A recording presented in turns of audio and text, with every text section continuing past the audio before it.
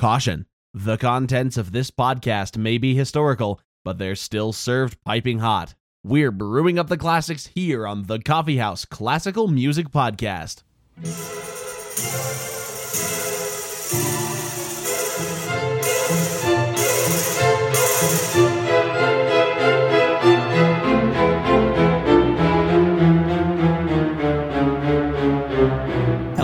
Welcome to the Coffee House Classical Music Podcast. My name is Asa.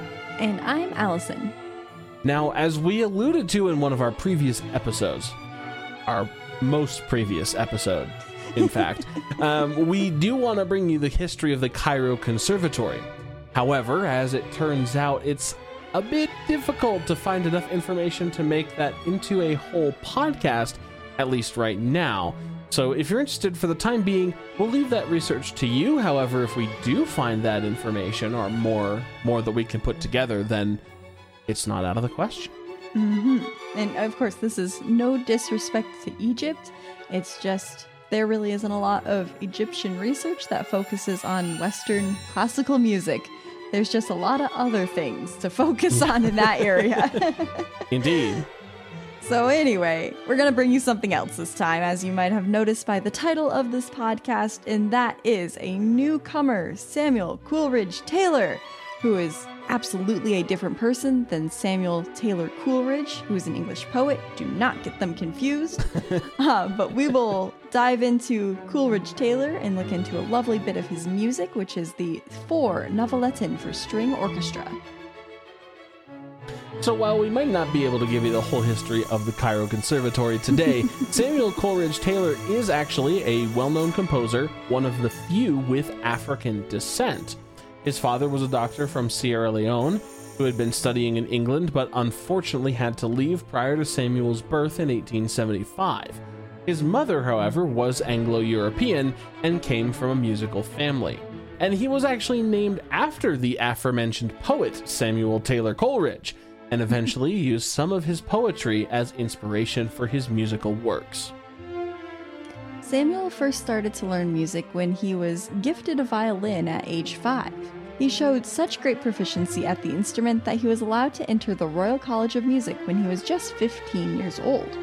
And though he loved the violin, he soon also found an affinity for composition, and so he switched tracks. He studied composition under the well-known instructor at the college, Charles Villers-Stanford, and other notable students that he studied alongside were Gustav Holst and Ralph vaughan Williams. You should go back and listen to our episodes on those guys as well. And finally, he was also praised by Edward Elgar, and was actually recommended by Elgar to write some of his early successful works for a prominent English music festival. Now remember, Samuel Coleridge-Taylor was of African descent, and unfortunately, even in merry old England, Coleridge-Taylor did experience racial discrimination. Apparently, he was abused by another student at the school. And luckily, though, there is some good in the world, and his teacher, Stanford, protected him and helped him stand up to the abuser. Stanford is quoted to have said that Coleridge-Taylor had, quote, much more music in his little finger than you do in the whole of your body. We also found one article suggesting that during the time of Victorian England, people of African descent were actually on better footing than Catholics or those in the Jewish ethnic groups, and thus he could apparently fly a little under the radar, which I guess is good for him, but too bad that there is a radar that he needed to fly underneath. Coleridge-Taylor's musical style is quite sophisticated. He was able to master the British Romantic style with ease, and his style could easily fit in with his peers that we have talked about before. However, he also drew on African and African American styles as well. He was first introduced to these styles through a touring group from America called the Fisk Jubilee Singers. Perhaps his best-known work is the cantata Hiawatha's Wedding Feast that is based on the Longfellow poem The Song of Hiawatha. Now, as he gained more recognition in Britain, he was also gaining fame in the United States. The Coleridge-Taylor Society was formed to promote his music in America, and eventually the society was able to fund several American tours for Coleridge-Taylor. And here he gained wide acclaim. He got to conduct the Marine Band, and was invited to perform at the White House by then President Teddy Roosevelt himself. During one tour, he even met Gustav Mahler, who was at that time conducting the New York Philharmonic. And from then on, due to his recognition on the 3 American tours he did take, he was occasionally dubbed the Black Mahler due to his musical prowess. And back in Europe, Coleridge-Taylor taught and conducted at the Trinity College of Music. However, he passed well before his time. In 1812, he developed a severe case of pneumonia, and due to disease complications that were likely exacerbated by stress and overwork, he did sadly pass at the age of 37. So now, let's get to music. No more dead composers, just their music. The For Novelletten was composed in 1903 after Coleridge-Taylor had secured his fame in England and abroad. And this piece is a great example of Coleridge-Taylor's classical training. The name Novelletten is taken from the works of Robert Schumann, and essentially meaning short pieces that either directly reference a piece of literature or tell a very definitive story. However, the music isn't just about traditional European sounds. Rather than being compared to Mahler, a more apt comparison may actually be to Dvorak, who famously incorporated the African-American spiritual tradition into his Western-style music, of course in the New World Symphony and other pieces. So, let's listen in to the Novelletten. The first thing you'll notice is that this piece, ostensibly for string orchestra, also includes percussion, the tambourine and the triangle to be exact. This is an optional part, but it definitely adds a bit of unique flair to what is otherwise very standard instrumentation. And you'll also notice right off the bat, the first movement doesn't seem to have a defined time signature, until a few measures in, where we finally get the feeling of the 3/8 time, a great triple meter.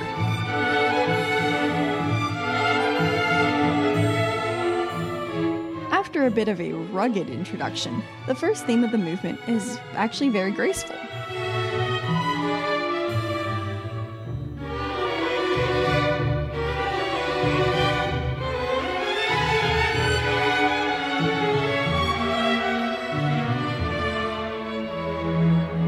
There is also a complementary second theme here in a minor key.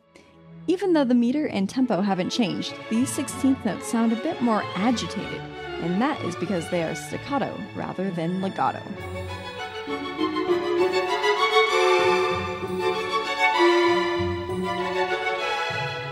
And while that may sound like an obvious observation, articulations really do make or break how a piece sounds.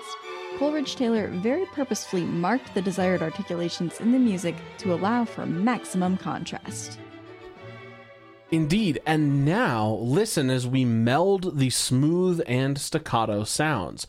You can so clearly hear that the low and the high voices are playing different statements, again, thanks to the changes in articulation.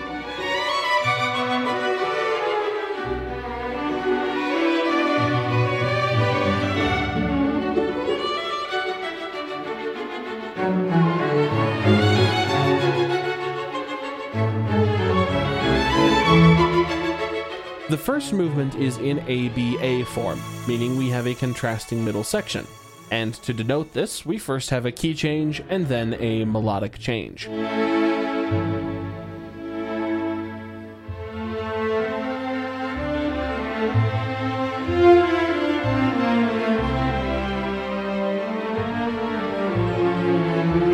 This section really has the sound of Dvorak's string quartets. It's very lush, with the ethereal melody drifting along, floating on top of a very busy, yet legato bass line. Now in this section also, we get a great example of syncopation. Of course, a syncopated melody is a bit of a hallmark of the African-American musical style that would eventually morph into blues and jazz. Now, though this part of Coleridge-Taylor's music can't really be called jazzy, it definitely showed the influences and the musical idiom that Coleridge-Taylor was trying to channel.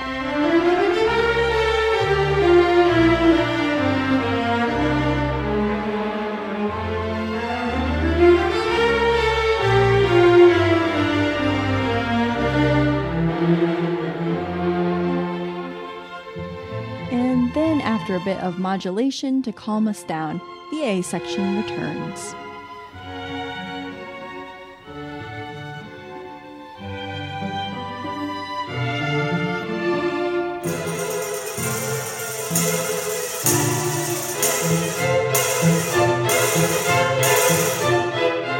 Movement 2 is then marked larghetto, which usually implies a slow, possibly dirge-like tune. However, thanks to the use of 16th notes, this slow tempo does move along at quite a clip. Also of note, the bass line has brought in the syncopated rhythms right from the start.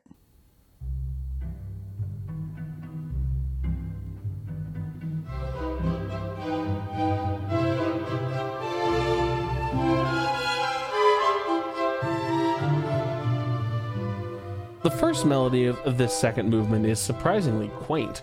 It's in a nice C major key and really utilizes that C major scale. However, there are some cheekily interesting parts thrown in with passing tone accidentals. For example, the chromatic movement here to transition between phrases. However, a little bit later in a transition section, all we get is chromatics. This part sounds like the strings are just melting away. To achieve this effect, Coleridge-Taylor is yet again employing syncopation.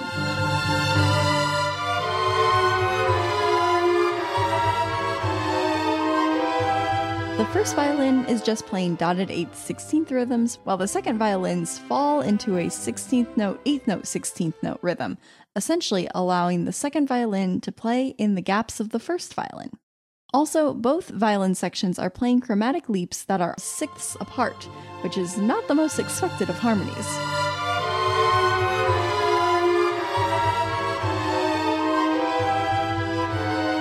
When the melody returns, there is now a counter melody in the cello that comes to the fore while the violins chatter away in the background.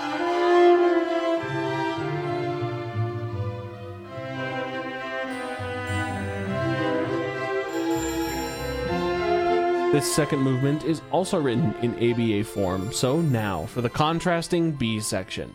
This changes the time signature from 2/4 now to 6/8. It's now marked allegretto, with the strong downbeats playing the same speed as the previous slower 8th notes, making a natural transition.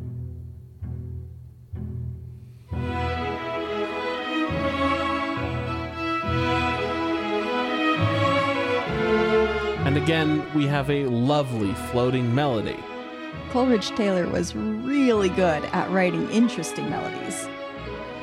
This melody sounds like it took more inspiration from England rather than America.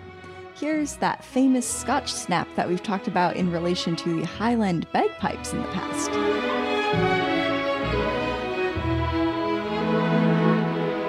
The orchestration of this section is quite nice. The downbeats of the melody are played by just the first violin, but then the whole orchestra joins in on the second beat to play in harmony, which gives depth to that melodic line.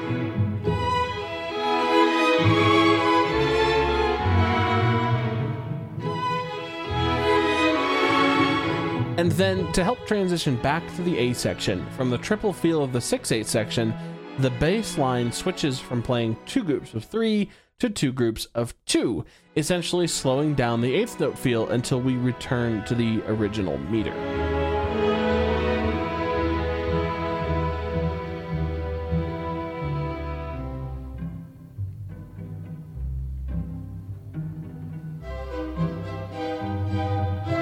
Now the third movement is titled Valse. So what meter will that be in? That's right, 3/4. Yay!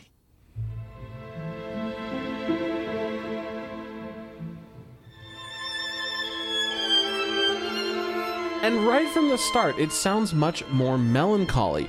This movement embodies much more of the African American style than the previous movements, with the melody emulating more of a vocal style. It's also giving Porgy and Bess vibes, which obviously that work was written a lot later, but they're alluding to a similar cultural sound. Yes, indeed. Now we also hear the patterns in this movement too, Coleridge-Taylor doesn't seem to be as big on patterns and sequencing as some composers we've looked at, but he does use them to great effect here to create and release tension.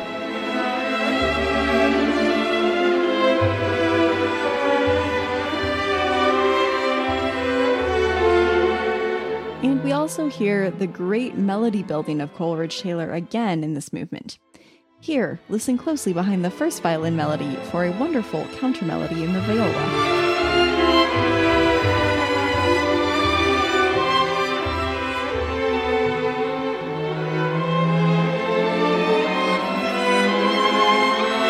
However, the B section of this movement, of course, takes a complete 180. It's almost jubilant in nature, really helped along by the tambourine in the background, which gives it a carnival vibe.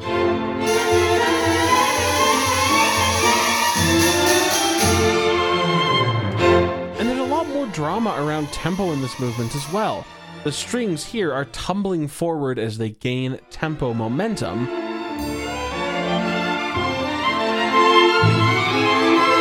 and here in unison it sounds as if they are marching to a halt.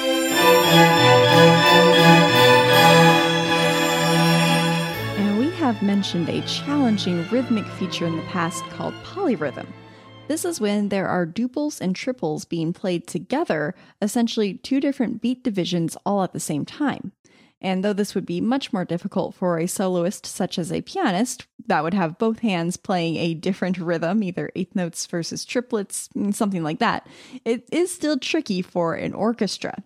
Coleridge-Taylor does employ this technique here, and rather than it feeling confusing, it really just adds a sweeping interest to the transition section.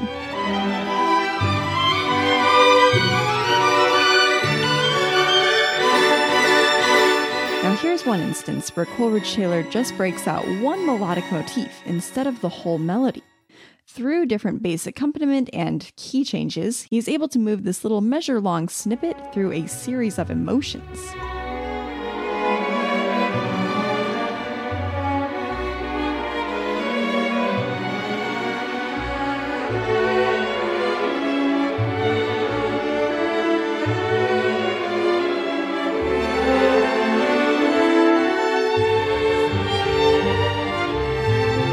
And now the final movement, with tempo marking Allegro molto.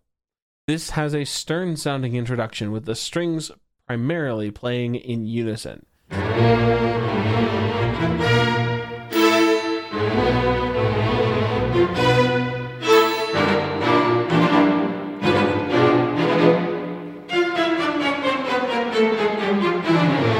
When the melody finally comes in, it is accented by octave jumps and an overall downward harmonic trajectory measure to measure.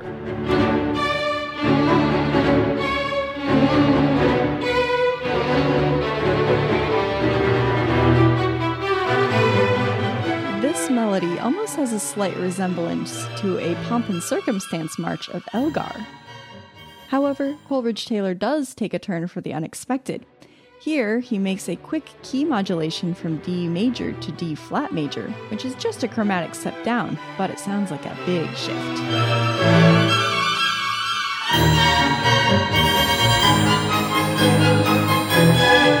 Up until now, Coleridge-Taylor has been showing us the elegant and powerful sides to his composition style. Now we get to hear something cuter.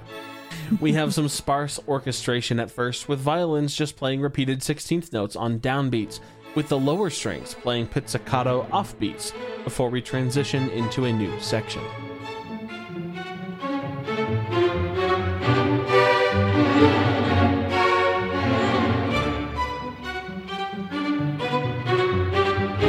And the new section is kind of cute too, or maybe it's cheeky. The staccato 16th notes behind the more flowing viola melody is just more absurd than the writing up till this point.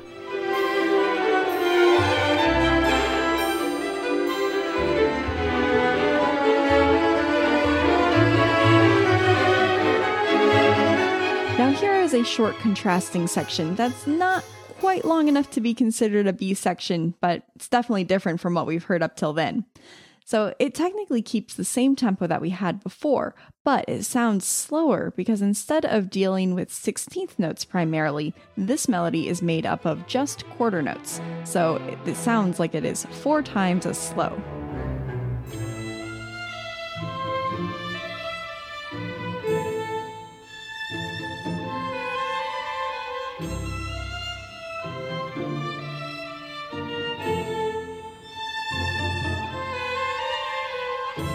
Later in the piece, we do lose the cuteness a bit.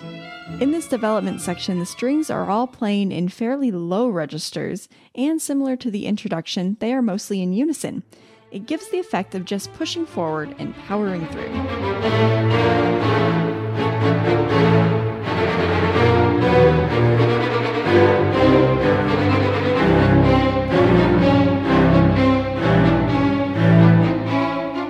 Now, after another brief journey to the slower sounding section, Coleridge-Taylor begins to amp up the excitement once again, this time by gradually increasing the primary note speed from quarters to 8th to 16th notes, with the 16th note runs eventually sequencing downward.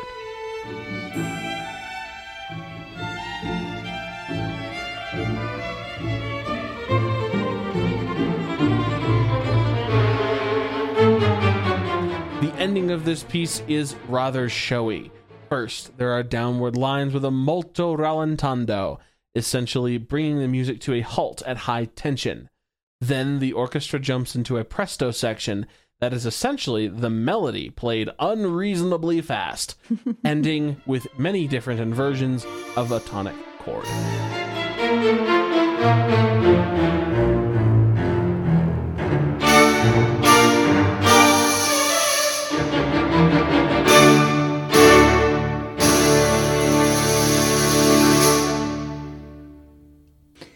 And we hope you agree that this piece really is good. Like, it's solid absolutely. writing. It's interesting. It's not generic. Like, sure, we've heard string pieces before, and we've heard English pieces, and it fits into those categories quite well. It does what it set out to do, but it definitely has surprises, and Coleridge-Taylor definitely has a unique voice that is not really heard from the other English composers. He does, and he has such a breadth of stylistic range as well, which is showcased very well in this piece. And I think that sometimes he might be, I mean, just consider in the biography section that we did earlier, just who his contemporaries were. You know, Stanford, Holst, Vaughan Williams, Mahler, right? Even if you are a composer of the caliber of Coleridge-Taylor, when you think of, you know, late 19th, earliest 20th century English composers, he's probably not going to be the first one you think of. And if this podcast is your first choice when it comes to classical music, history, and knowledge, and a little fun thrown in here and there, do go ahead and please review us on iTunes, Google Play, Spotify.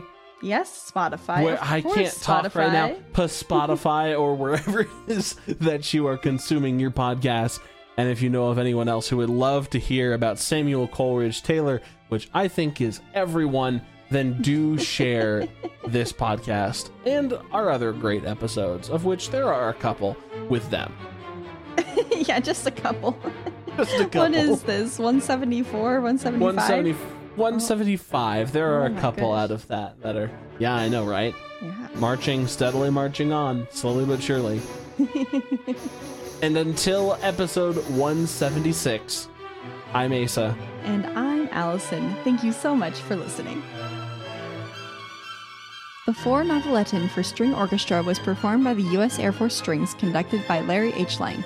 You can find the Coffee House on Spotify, Apple Podcasts, Google Podcasts, or wherever you get your podcasts. Be sure to rate, review, and subscribe. Follow us on Facebook and Instagram. Email us at coffeehouseclassical@gmail.com.